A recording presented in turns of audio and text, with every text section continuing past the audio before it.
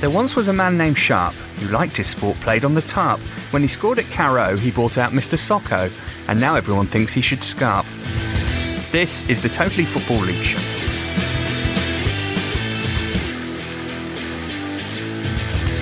Full disclosure, that opening ditty was penned by the bard of this here podcast, producer Abby. As the sometime presenter of the Totally Football League Show and full-time presenter of the Parts Unknown Wrestling podcast, also made by your friends here at Muddy Knees Media, I'm obliged to assert that the only place Billy Sharp should scarp to is the new UK Performance Centre, where he can learn what it takes to be a pro wrestler. Who knows, maybe one day he could be the new Grant Holt. If you're scratching your head wondering what on earth is going on, firstly, Caroline is off chasing a Hail Mary at the line of scrimmage and working on her defence at the Super Bowl. Secondly, Billy Sharp paid tribute to former WWF champion Mick Mankind Foley by pulling a sweaty sock from his jockstrap in celebration at scoring a pen at Norwich this past weekend. Foley loved it, by the way. He tweeted, "Thank you at Billy Sharp 10 for single-handedly getting this broken down dude trending. You just passed those at NY Cosmos greats of my youth. Beckenbauer, Chewett, even Pele as my favourite footballer ever." Anyway, joining me, Matt Davis-Adams, to explore more of the wonderful and weird in the EFL are the man, Sam Parkin. Good morning, Matt. The Empress of Tomorrow, Adrian Clark. I'll take that, hi. And the legit boss, Joe Crilly. Hello, hi. They're all wrestlers' nicknames, by the way. Someone somewhere pop for that. No more WWE from here on in, though. It's true. It's damn true. Quickly, Sam, Adrian, best, weirdest celebration you were ever a part of? I don't think I had nothing like that. I've got one now, though. Here we go. Look. The mandible claw is going into Joe Crilly's mouth. Has that been down your jock? This is my winter sock used on cold nights out. Love so it. I packed it for tonight in readiness. Nice. And I just pulled it out of my pants to stick in your mouth, Joe. So there you go. I was thinking on the way in if anyone that I played with had pulled anything out of anywhere, but I could only think of the Fulham striker who used to have the mask. Facundo Sava? Yeah, but I don't know if it was down his pants. I think it was In his sock. out of his sock. Yeah, but yeah. It's a bit more hygienic, Yeah, isn't it? no pants. I once was asked to put a bet on for Paul Merson ahead of kick-off, surprise, surprise, when I was an apprentice at Arsenal, and I came back with a betting slip when he was in the tunnel waiting to go out for the game. I said, "What should I do with the betting slip? What should I do?" He said, give it here. He didn't want to lose it, of course. Stuffed it down the shin pad. Played the game with the sweaty betting slip there. I had no idea if he won or not. But I bet he didn't. To the FA Cup then, what a weekend it was for the EFL clubs. Round 4 concluded on Monday night. Sam, you were at the Hive playing the role of footballing David Attenborough at the Battle of the Bees. Firstly, wow. And secondly, try and sum up that ridiculous second half. Tough. My weekend got progressively better because I was at Portsmouth QPR, which was pretty bad, and then Chelsea Sheffield Wednesday. Apart from the wonderful hospitality that Joe Crilly put on, he didn't cook, but he invited me, which was pretty average as well. Chelsea Sheffield Wednesday last night was just brilliant. I thought Barnet were sensational. Speaking to the lads, because I played with all their staff, I didn't realise Darren Curry, Junior Lewis and Danny Sender at various stages of my career. It's been a quick turnaround since John Steele left, and Darren Curry has tried to implement this quick passing football very quickly. I thought it was really evident last night. They were fantastic. That said, all Brentford's front three scored. They were good going forward. I think they didn't have Mokotjo last night. He's been a big part of this renaissance under Thomas Frank, so maybe they'll go slightly stronger in the replay. But I thought, best game of the round, in my opinion, and I thought Darren Curry, if that doesn't get the supporters going back to Barnet and get them on an upward curve and potentially back into the Football League in time, nothing will. All right, so that was Sam's performance so far. Adrian, plenty of others to go out. Which caught you all plenty. right? Yeah, I mean, Saturday night south of the river was really lively, wasn't it? Fantastic from Millwall. But I think I'd have to pick out AFC Wimbledon because they've been so rubbish, haven't they, really, in League One? Home record fairly abysmal, yet the big boys come into town, and I just love their attitude. I always feel that in these cup ties, you should never go in with the whole park at the bus attitude and looking to keep the score down. Be bold, be brave, and that's what AFC Wimbledon were. They pressed the lives out of West Ham, hassled them. That's exactly what you have to do. When you come up against players that are better than you, the key, I think, if you have any intention of trying to win the game, is to get in their face and just make them feel incredibly uncomfortable. And that's exactly what they did. Wally Downs got his tactics spot on.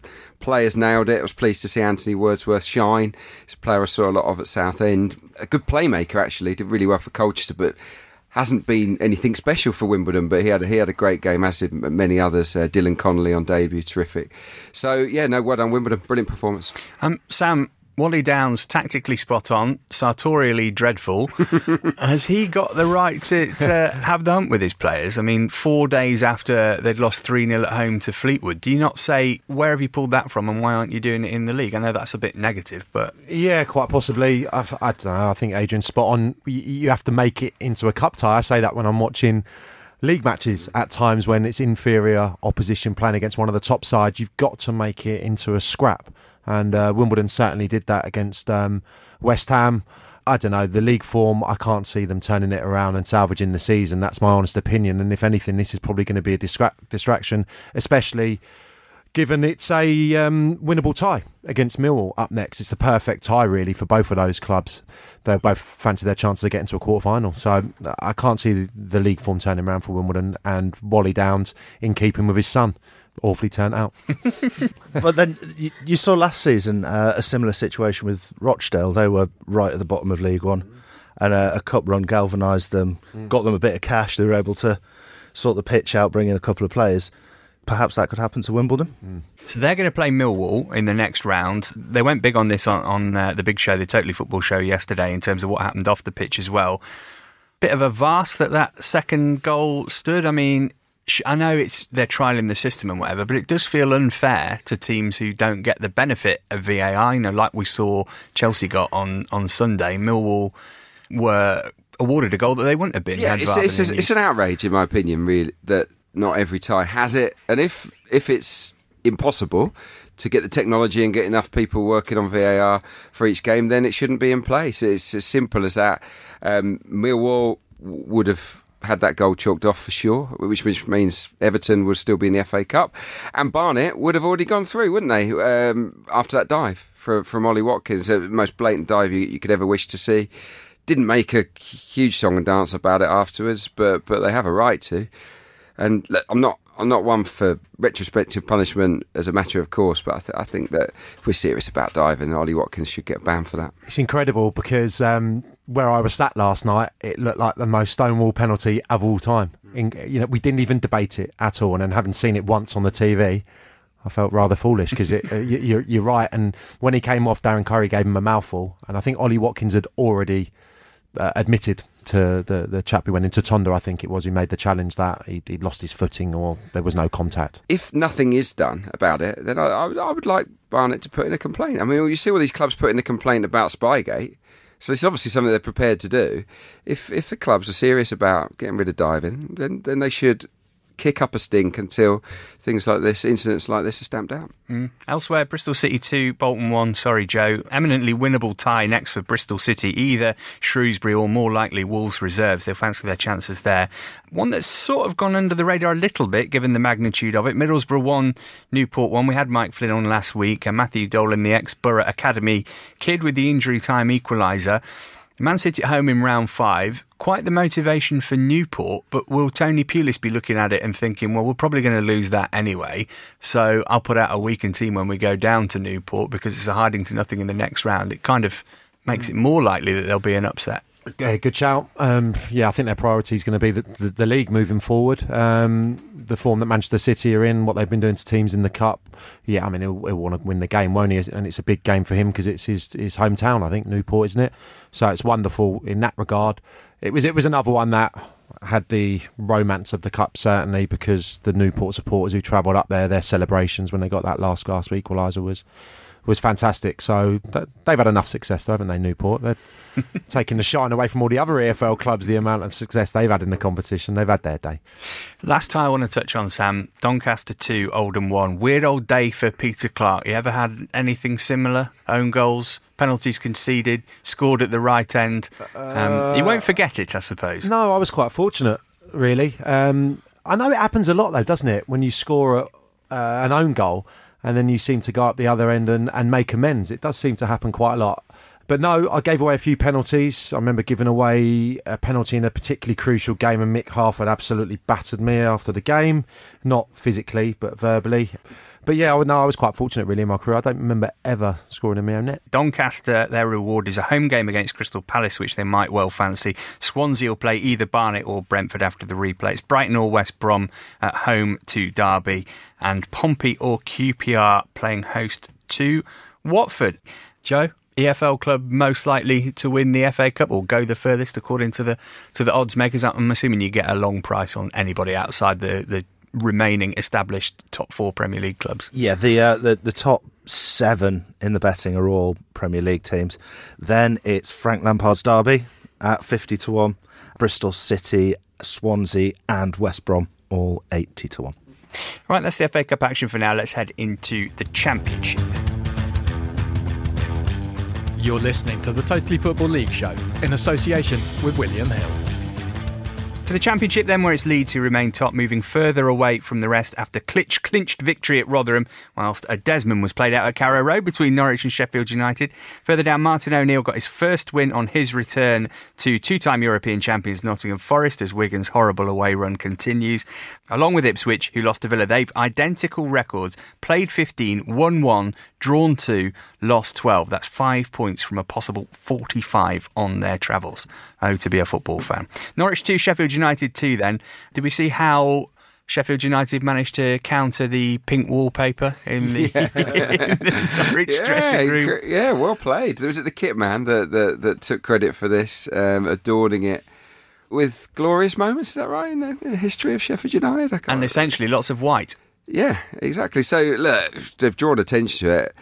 The fact that there was pink walls, I do think it's all a bit of a nonsense, a bit overblown, isn't it? I don't think the players would have been the slightest bit bothered to walk into a pink dressing room. Probably wouldn't have noticed or cared. But look, it's a nice story, and it was a great game. Really good standard. I think that was the takeaway, wasn't it, from this particular contest? Two teams that look better than teams that are at the bottom of the Premier League, playing with real confidence, quality. I thought the Norwich goal was brilliant, the first one. Loads and loads of moments to savour from this game. I did think that Norwich would be kicking themselves though, because that was a daft concession of the penalty from Buendia. Absolutely silly to make the shove where he did. But yeah, the big takeaway is the standard of football was top drawer. Sam, Daniel Farke, we know, likes to big up his team. First goal was beautiful football. The second goal was world class. Do you think that this could be a Premier League game next year? Yeah, quite possibly. I don't think Norwich are going anywhere. I thought the goals were spectacular. The second in particular, Pukki's little clip finish was brilliant. And I think the ominous thing for everyone else is that Leitner's going to be back in the next couple of weeks, I believe, who was their standout player. For a long period. Klose doesn't need surgery as well. Ben Godfrey's been playing at centre-half and doing brilliantly, but he makes them better as well. So with those two coming back in, it's looking really good for them, looking really rosy. I fancy them at Leeds. I know we'll come on to that, but I fancy Norwich to go to Leeds and maybe get a point, if not all 3, at the weekend. But yeah, credit Sheffield United as well, because for being second best for large parts, it could have ended up like it did for Birmingham City a few weeks ago. Norwich out of sight at half-time, but Chris Wilder clever in the second half as well, changed the system, and that depth that we spoke about last week. Medine and Dowell in from the start this time around. Duffy and McGoldrick off the bench linking for Sharp's equaliser, and Duffy, I think, very important in terms of turning it around and getting United a point. We mentioned Leeds there, 2-1 for them at Rotherham, kind of a derby, not a massive rivalry that I'm aware of, but we keep expecting Leeds to blow up because that's essentially what Bielsa teams have done more often than not, but it doesn't look like it's going to happen, does it? 6 points clear of third place Sheffield United now feels significant. Yeah, I've said for the last pretty month or so that I do fancy Norwich and Leeds to stay in the top 2. I certainly would back Leeds to have stickability here. They've addressed the big problem area. It wasn't that Peacock Farrell was having a stinker. I just didn't think he was the guy to trust in that run-in with the big pressure games. Kiko Casilla, brilliant save in the second half from a real scorcher. So that made a difference. They've got young legs as well. I think that's really important. You talk about Bielsa's teams blowing up. They've got so many kids. We've bigged up Jack Clark. It wasn't his day at the New York Stadium. He was having a bit of a shocker in the first 45. Got the hook at half-time. Tyler Roberts comes on. Bit of a tactical tweak. Starts taking up positions that Rotherham weren't sure about. And it changed the game. And Leeds, by all accounts, were superb in that second half. So onwards they march. Really, really impressed with them. Blackburn 3-0, all good runs must come to an end. Blackburn, goal difference of -1, but they're in 8th. Obviously, Huddersfield went up with a negative goal difference a couple of years ago. Are they creeping up towards playoff contention? I wouldn't put any money on them, Joe, to be honest. It's a great victory, 4 wins in a row, and I think all season me and Adrian are probably sticking all our eggs in the Bradley Dack and Danny Graham basket, but there's some other players coming to the fore now. I don't know exactly what went on, so I don't want to get too engulfed in it, but I'm pleased for Rodwell, because I thought that Sunderland documentary, everyone came for him, and I thought some of those scenes really, having been in football dressing rooms, the actual one when he was asked, do you think you'll feature at the weekend? And he went, no chance. I don't think that was him saying, I'm going to throw an injury in. I think that was him saying, I'm completely away from the first team picture. I said exactly the same thing in that situation. Yeah, so that in isolation, I think people jumped on. I don't know what went on, so we can't really pass comment, but I'm pleased that someone's putting belief in him, Tony Mowbray, and he's playing as a centre-half, scored a goal at the weekend. A brilliant result for him, and great to see him doing well. Hull on the other side lost both their centre-halves before this game. De Vries went off at Villa Park the other day, conceded in the second half at Villa, conceded 3 at the weekend. They need reinforcements, otherwise I think the wheels could fall off there. Just on Jack Rodwell, briefly, Adrian, he was portrayed as the heel, as we say in wrestling, in that brilliant documentary. He didn't do anything wrong, did he? You're talking about a player who nearly saw his career ended by injury. He had a big fat contract. It's not up to him to say, oh, okay, just because Sunderland are having some financial struggles, I'll give that up for you. No, it isn't. It wasn't his problem. No, I always think that footballers in his position are harshly treated by the wider public at large, who just presume that they've got in so much money that they can just rip up that contract and go somewhere else on smaller money, and it doesn't affect them. It was Sunderland's fault for giving him the whopping deal. I don't know what his attitude was like. I think in those scenarios, if you play like you run through brick walls, I always think that you would get selected. But I've also known of clubs that have got players earning big money and they want to force that player out. Winston Bogarde at Chelsea, or Bahade at Chelsea, I used to be his ghostwriter, believe it or not, back in the day. And I basically became his spokesperson for a year or so. He was vilified as this bad guy.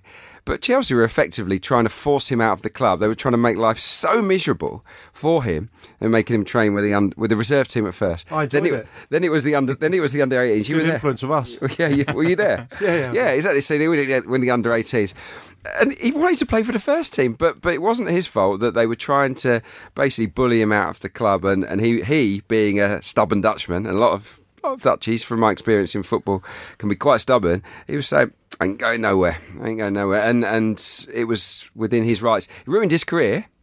Thankfully, it looks like Rodwell's got this second chance, and that he might be able to restore his damaged reputation. What a horrible position for him to be in, to be put in with the reserves and then have Sam Parkin running rings around him in training every day. That's the point, though. No footballer doesn't want to be out there on a Saturday afternoon. I can't actually recall the start of Rodwell's Sunderland career, but if he didn't hit the ground running as well and put in a few tepid performances, and then he's out of the team because of injury, manager doesn't fancy him, it all snowballs. And he got himself in a really difficult position. So we don't know what his attitude was like. That's an important point as well, but good to see that he's resurrected his career elsewhere, definitely. Elsewhere, Stoke 0, Preston 2, no magic one for Nathan Jones. Their problems kind of summed up by Shawcross taking the pen off of Thibaut, who wanted it, giving it to Klukas, and then him missing. But we probably ought to give Preston some props, haven't we? Really impressive, successive away wins at QPR and now at Stoke. They're having a decent second half of the season, it would appear. They are. I can't believe every time you check the league table and you see where they're still languishing. I mean, a couple of brilliant away victories. They've bolstered the squad, obviously, with Potts. Don't think it was Stockley's day at Stoke at the weekend. It seems that the defenders are getting a lot of the plaudits. Story, again, very good. The other lad they took from Exeter. And Brown now got the touch away from home like he's done at Deepdale so frequently this year. 2 in 2 for him. 10 for the season. People probably be taking notice of that because Preston has been a club that have lost a few players as well over the last few years. But no, fantastic. And for Nathan Jones, more work on the training ground. Started with the 3 again, but changed mid-game. Good signing. Danny Bart. I don't know if it's gone through as we speak. It has, I think. So I think that's a good steal, first of all, off Middlesbrough. But he'll upgrade that defence. I've said for a long time on this pod that the Stoke rearguard needed ripping up and starting again. I think that Williams and Shawcross are way beyond their peak, and this is the first step in that. Forest 3, Wigan 1. Hooray. As I say, first win under Martin O'Neill. After a fortnight thinking about it, Roy Keane has finally decided he's coming back to his first home in English football. I'm sure that'll go down well with some of the players to have him screaming at them day in, day out. Can't foresee anything going wrong with that at all. Lolly and Cash score here. Speaking of which, a rumoured £8 million bid for Reece Oxford. Really talented player, so we're told, although we haven't seen very much of him. That's a gamble, isn't it, at that money? Well, my first question would be, why so much for a player that hasn't really played in English football? I remember analysing the game, his debut. He was brilliant for West Ham at Emirates Stadium. As a 16-year-old, he was absolutely outstanding as a holding midfielder that day. But West Ham have not seen fit to really utilise him since. I know he's been on loan to Germany a couple of times. Just seems a lot of cash for someone that's got a lot to prove. So if I've got £8 million to spend, I could think of at least 50 safer bets across the EFL than that. As Adrian says, Sam, he has played in Germany a bit. You and I watch a lot of youth football. He's looked great in that, but as we know, the gap between PL2 or whatever you play in and the Championship is ginormous. In the fleeting performances I've seen for him in West Ham's first team, when he's been given an opportunity in the Cup, he hasn't looked like he's still got that potential that he showed in that early, certainly the debut against Arsenal. So I've not been so sure. The people that see a lot of West Ham's other teams, I think, would echo that as well. So it's someone who's younger than a Rodwell, of course, needs to get into a club that suits him and start playing regularly. Otherwise, that potential is soon going to be forgotten about. And, he was talked about a future England player, a top England player, and it's not materialised as of yet. So his next move, his first move away from West Ham, is going to be very important.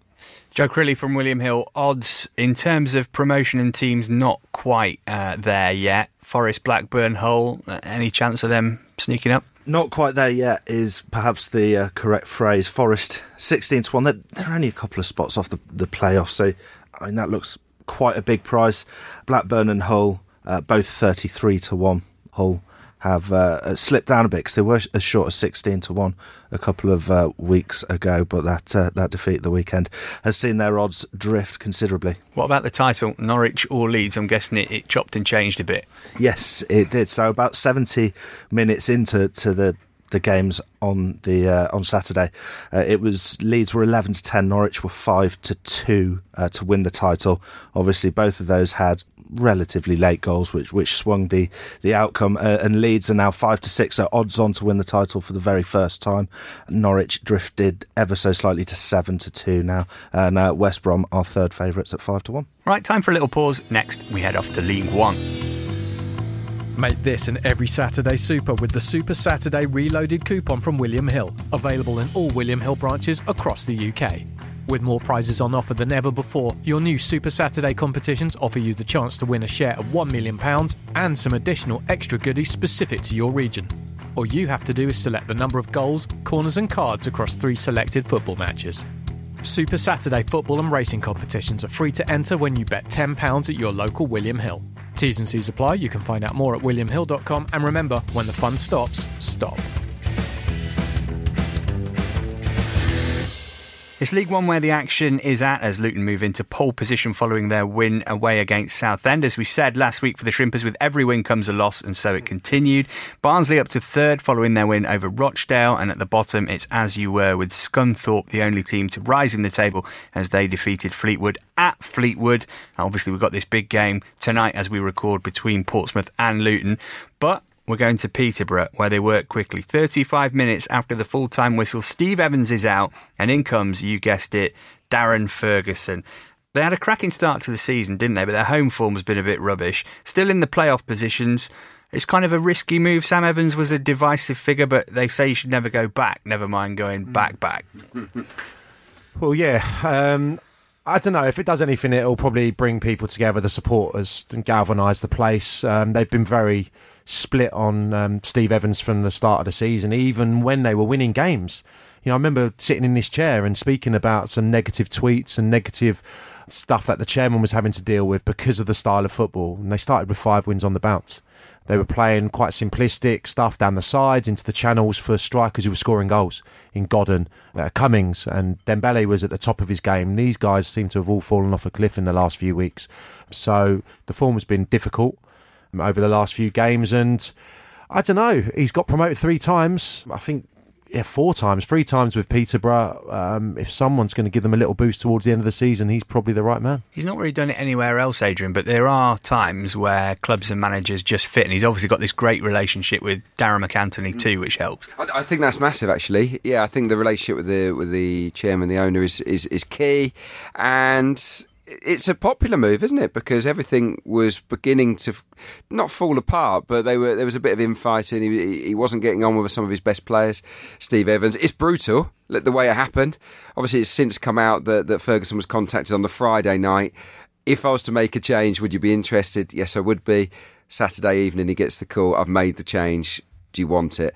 It feels harsh on Evans, but look, Evans has walked out on teams before. You know, the way he treated Mansfield wasn't great. Personally, I find Evans' management style pretty abhorrent. I'm not his fan at all. I just don't like the way, the abrasive way that he goes about his work inside the technical area, turns every opponent into an enemy, every referee into an enemy. And I just would have hated playing for him. I would have quit football, I think, if I'd have had to work with him. So yeah, personally, I think it's a good move. Over the last 8 games, their form was the 3rd worst relative to their season as a whole. Portsmouth is worse over the last 8 games to their season as a whole, obviously. Walsall as well.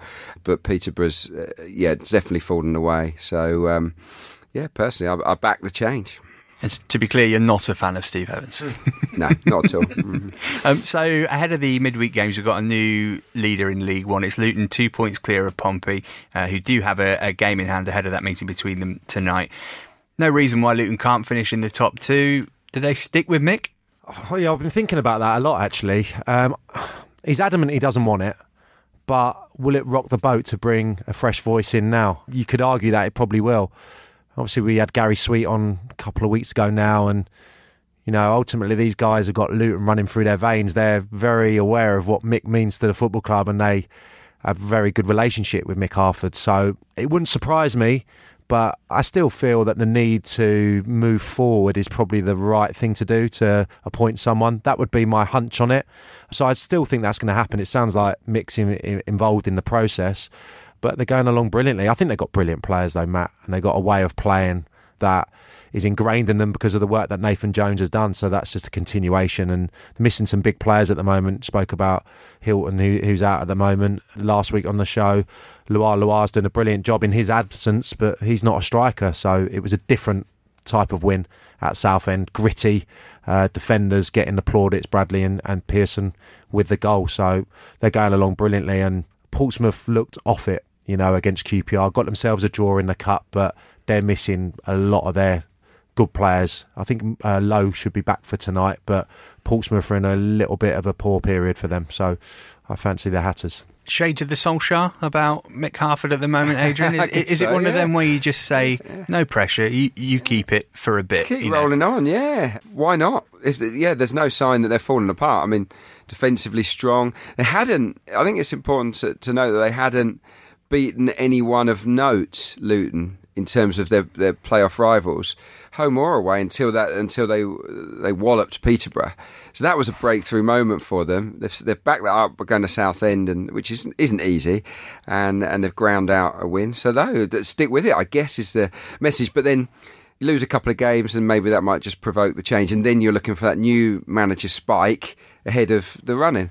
But player for player, I think Luton should make the top 2 no matter who is in charge, really, who joins them. I'm beginning to wobble on Pompey, I have to say, and Barnsley are looking like a team, even though they've lost some good players, particularly Potts. Kiefer Moore is currently the best striker, I think, in the Championship on current form. I mean, 14 goals I think he's got now. Most of them away from home as well, and he's scoring some pearlers. So this is a guy that might inspire Barnsley, who I know William Hill have been backing the whole way through, haven't they? They had a dip. It feels to me as if momentum might be with the Tykes, is it? What's the weekend's action done to the odds promotion-wise, League One, Joe? Spot on, Adrian. Luton are favourites to win the title for the first time, 7-4, just ahead of Barnsley at 9-4, Pompey 11-4, Sunderland 9-2. It's all very, very close there. But if we go into the promotion market now, Barnsley are second favourites. Luton 4-11, Barnsley 4-9. That would suggest that those two, certainly as far as the odds are concerned, that those two will be in the top two spots come the end of the season. And what about Peterborough? What's the managerial change done to their hopes of going up? Well, they've just been drifting constantly for the last few weeks, and they are now 12-1. They were nearly odds on around Christmas time, New Year. I think they were about the even money mark, but they're now 12-1 for promotion. And it's going to be very hard for Ferguson to turn things around, especially when you've got teams like Luton and Barnsley who don't look like they're going to lose at any time soon and drop any points. And Pompey, you'd expect them to get out of the rut, and Sunderland and Charlton playing so well as well. I think it'll be tough for them to get into the final playoff spot if those are going to be the top 5 teams. Right, with a tip of the hat to Blackpool, Scunny and Wycombe, that's League One complete. You'll never guess which division of the EFL we're visiting next.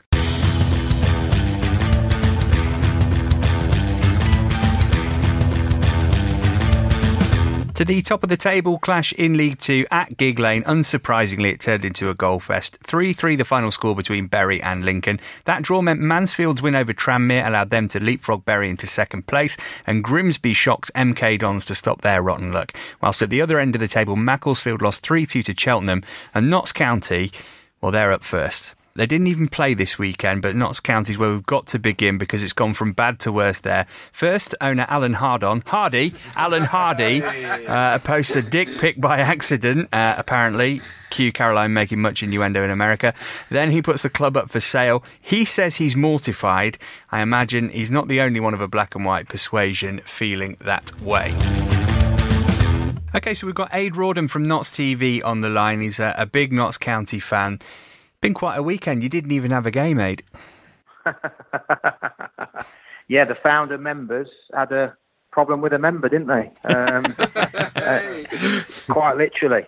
Yeah, it's not good at the moment. Obviously, clearly, top to bottom, it's been a bit of a shambles of late, and really deflecting from what the most important issue is, which is league survival. Obviously, 130 years ago in March, we won our only major honour, which was the FA Cup. So, we've got to get our act together on the pitch now and concentrate. And we've got a big game coming up with Lincoln visiting the San Siro on Saturday.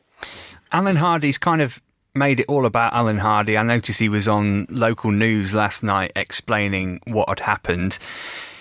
It's not really worked from the start, is it? Notts have struggled with their owners over the last couple of years. He kind of trumpeted himself when he came in as the antidote to people who've been there before. But it never works when you've got an owner who wants to be the centre of attention. That looks like what's happened here, really. I think what the problem has been is that he's clearly not employed the right people in the right jobs. I mean, employing football people, it was well known that we had Darren Fletcher on our board, who was advising the chairman about players. They were looking at the recruitment over the summer and trying to bring the average age of the squad down and trying to create a younger player from a saleable asset point of view. And Kevin Nolan, when he came in, was an impact manager. He was obviously still a player registered, just finishing his career. He had an affinity with players. He went down the sort of old school manager route, putting his arm around them, taking them for a pint when they played well. It worked for a time. I think fans got a little bit fed up, I suppose, with this sort of style of play. It was a bit Sam Allardyce-esque. Sometimes we're bombing long balls forward. But you know what? It was effective and it produced a level of success. But I think there was from that moment, I think the club created its own problem, its own arrogance, if you like, that we had this massive football club that was on a big journey, and what's happened since has just been a total demantalisation of what was achieved at the time. Getting rid of Kevin too early in the season, bringing a name in Harry Kewell. Funnily enough, Harry Kewell is the most successful manager currently of this season with 3 wins in a week. We've only won 4 all year. It's been a catalogue of errors. Aid, where on earth does this leave Neil Ardley. I mean, he's taken the job and it's just been one thing after another. Would he have wanted to do business in the last few days as well, to just try and give them a boost going into the last stage of the season? The chairman came out on TV last night, local television, to say that there was hoping to sign 2 players this week. Given the events of the weekend and where the club's league position is, I would struggle to see who was going to come into this club to make a difference unless they were very heavily incentivised financially. No professional footballer wants a relegation on the CV, let alone one that takes you out of the Football League. I think Neil Ardley's possibly could even potentially walk. Why would you want to stay at Notts County, given that you could have that on your CV as a stain, and given the instability now that's been created by the chairman's actions at the weekend and now saying that the club's open for sale? You wouldn't blame Neil Ardley. But having said that, Neil Ardley's come to the club on a pretty bad run with Wimbledon. I understood that he didn't really want to get back into management too quickly. He's been congealed back into a job, was allowed to go away on holiday, which most professional people would have thought was a bit strange given our plight, was then given a 55-point total by the chairman, announced, and mid-table was going to be the target. I think Neil Ardley must be looking at things and thinking, crikey, what have I done wrong? He's only won 1 game out of his 11 in charge. So things have clearly got to change very, very quickly for Neil Ardley and for Notts County. Well, good luck for the rest of the season. It sounds pretty bleak, but you never know. Maybe there'll be a miracle like there was with Martin Allen all those years ago. Thanks for your time. We appreciate it. Thanks, guys. All right, let's get to the top of the table game then. Bury 3, Lincoln 3. Loads of goals. Adrian, Lincoln going to look at this as 2 points drop. They led 3 times away from home and didn't win the game. I guess so, but I still think it's a good result given how well Bury are playing at the moment. Bury have been absolutely flying, banging in goals left, right and centre. So it's not a disaster by any stretch of the imagination. And given how MK Dons have fallen off a cliff, we'll probably get to them shortly, that a draw is absolutely fine for them. Really impressed, actually, with Danny Cowley's attitude. If you're in a position of strength, you can either just think, we'll carry on as we are. We heard Nathan Jones, when he was at came on as Luton boss, said he didn't want loan players. He didn't want them because he's happy to go with the group for the season. But he's brought in a sprinkling of loanees, hasn't he, this month? I think 4 throughout the team as well. Kane Bolger's come in at the back, big guy. Rowe and Roberts as forwards. Brown at the back. Midfielder called Marco O'Hara from Peterborough. So he's revamped the squad, given it some fresh energy at what I would describe the key juncture of the season. Smart management, in my view, and I can now see, well, I could see it already, but I think Lincoln will kick on from here. Don't think they're going to lose many more games between now and the end of the season. Sam, Grimsby won, McDon's 0.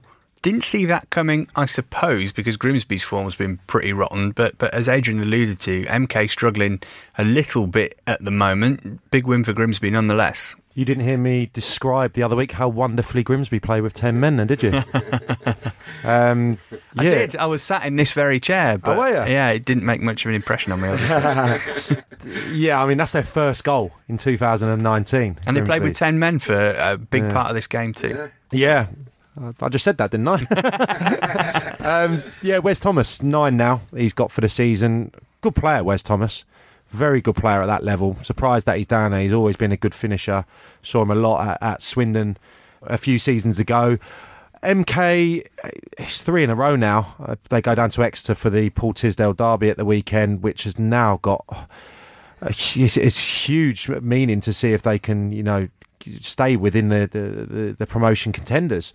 David Wheeler's gone there now from QPR. He's been at Portsmouth and not played that regularly. Someone obviously Tiz knows well from Exeter. So I think that could fill the gap. The lad they lost back to Cardiff to obviously complement Agard and Anike at the top end of the pitch. So that will give them a boost. But, I mean, it's not looking good for them at all. Dropped Anike, didn't he, at the weekend as well, which is quite harsh for a guy that scores as many goals as he has this year. It's not a new thing, this drop-off from MK Dons.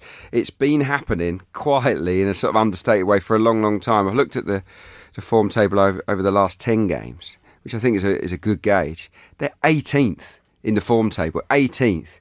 That is falling off a cliff form, and you wonder whether they've got the wherewithal to do a U-turn and get on that up climb again. So look, it would be such a shame for them, given how well they were doing, that they weren't even to make the playoffs. But it's looking a little bit desperate at the moment. I think surely we will see a big influx of players in the next couple of days. If the owner and chairman doesn't back Tisdale here with new faces, then I think they might be in trouble. Briefly on Cheltenham 3, Macclesfield 2. Macclesfield beaten. They played for much of the game with 10 men too after Cameron was sent off. They're 2 points behind Morecambe. I think every point obviously crucial at this stage of the season, but not that damaging a defeat given the circumstances. A big win for Cheltenham, 5 points above the dotted line now. Sam, Jacob Maddox got the winner, somebody who you and I watched for the Chelsea youth team. I saw him getting kicked all over Meadow Lane a couple of months ago. You look at the guy and think he is going to be eaten alive in League Two because he looks like he's 8 stone wringing wet, but he seems to have adapted pretty well to it. He has, and just for a bit of background, him and Mason Mount kind of came through in tandem, and they played normally as 2 holding midfield players for a large part of their development, and were brilliant, and there wasn't a great deal between them. And obviously Mason's really kicked on, and Jacob's just plateaued a little bit in the last few years. So obviously his first loan move, League Two, Cheltenham, probably quite a set way of playing under the previous manager. But yeah, he's done well at spells. It was a nice little finish, and he was involved in the sending off as well. I think Cameron pulled him down. Wasn't a red card, was it? I mean, from the replays I could see, it's just an arm was out. It didn't seem like a swing of the elbow. I thought it was incredibly harsh. There was a few at the weekend, wasn't there? Yeah. A few contentious decisions. What I did enjoy from the game was Michael Rose's penalty, though, that hit the post and then went back in off the goalkeeper, who'd felt that he'd not extended himself to get anything near the ball, and he ultimately was the person who put it over the line. But yeah, Cheltenham, I think they're probably going to still have quite a tough end to the season. Macclesfield, I do believe that they will survive. Right, it may have struck some eagle-eyed football fans that teams beginning with L are atop of all 5 leagues. So, Joe, if people believe in fate and they think that Liverpool, Leeds, Luton, Lincoln and Leyton Orient will all finish top, what will you give me on that quintet? Well, obviously they're all very short prices as singles, but the accumulator pays just over 32 to 1. So should we do like a little charity bet? Yeah, if you want to put 50 quid forward for that, Joe. Should we stick 100 quid on, then we'll give it to charity if they all win at the end of the season. I think that's quite generous odds actually on the accumulator. I know it's hard to pull off all 5, but if you were to ask me for the winner right now, I think I would go with those. Yeah, certainly the 3 EFL teams. Yeah.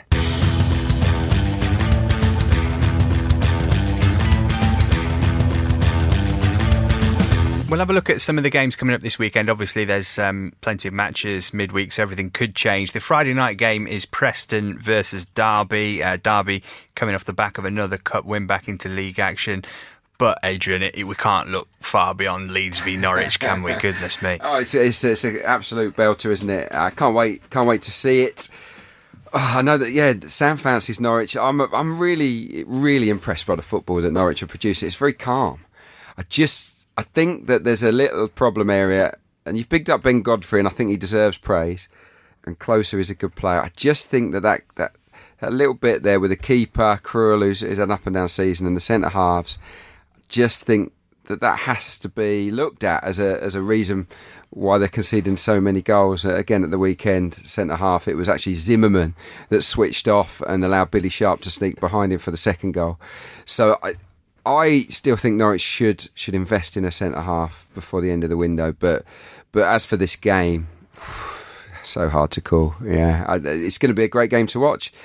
I'm confident that these will be Premier League teams next season. I think Leeds have got the quality and the manager, and I think Norwich have got the philosophy, the dressing room, and the momentum to sustain it.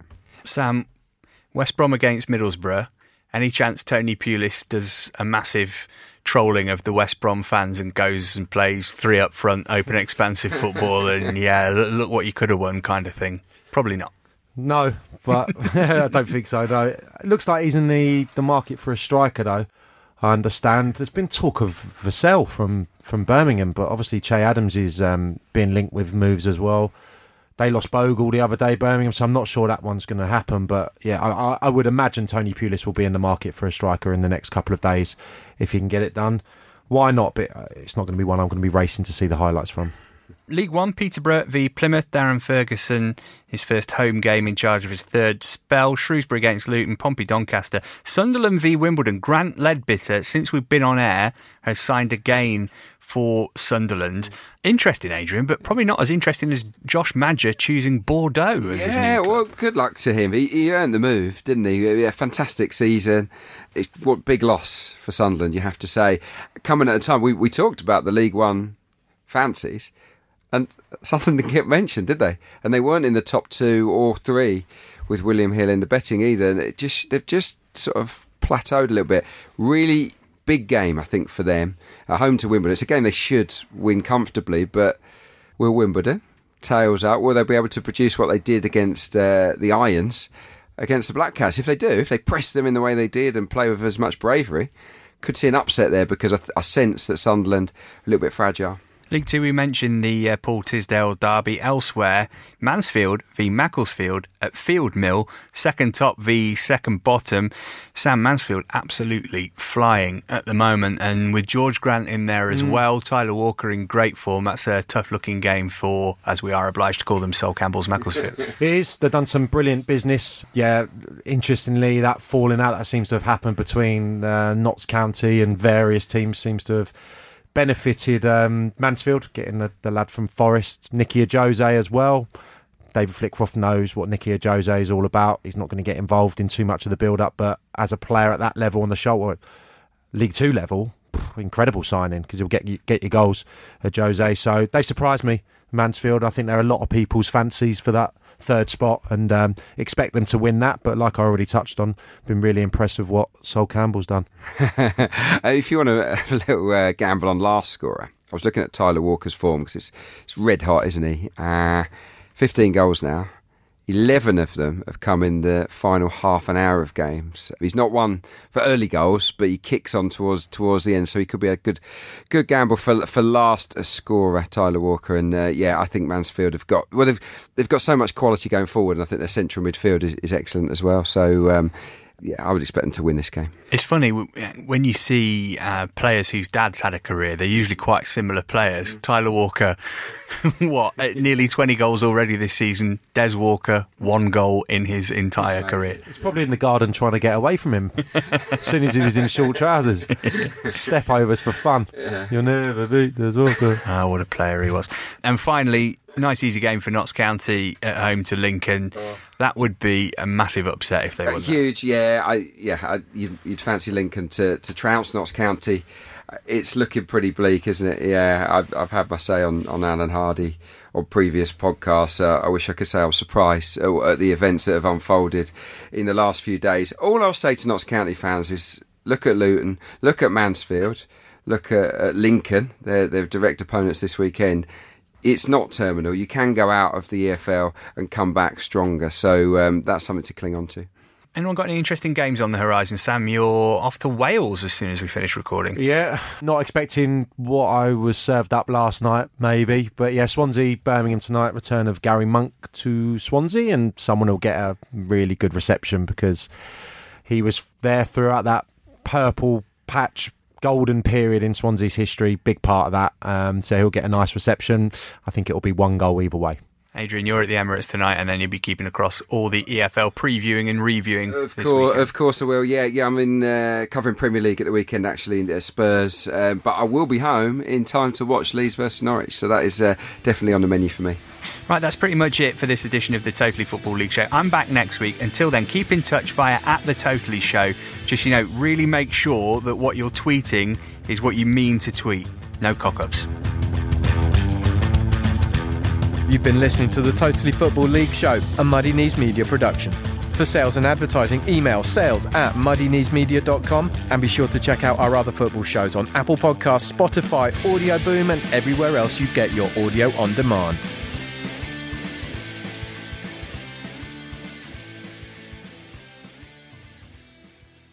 Supporting your team can be a beautiful thing, but then come the injuries, the goal droughts, and the downright disastrous defeats. That's a little bit like life, really, and here at the Totally Football Show, we believe we should all support each other the way we support our team, through the good days and the bad. And that's why we're continuing to work with Calm, the campaign against living miserably, a charity dedicated to preventing male suicide. On average, 12 men take their own life every day in the UK. So that's your starting 11 and your manager every single day. And part of the problem is that many of us still feel uncomfortable talking about mental health and suicide, and this can often stop men from opening up and getting support when they need it the most. So if you're worried that someone close to you is having a tough time, check in with them and let them know that Calm is there. Every day from 5 p.m. till midnight, Calm provide a free, confidential and anonymous helpline and web chat for any man who needs support. Visit thecalmzone.net to find out more about Calm.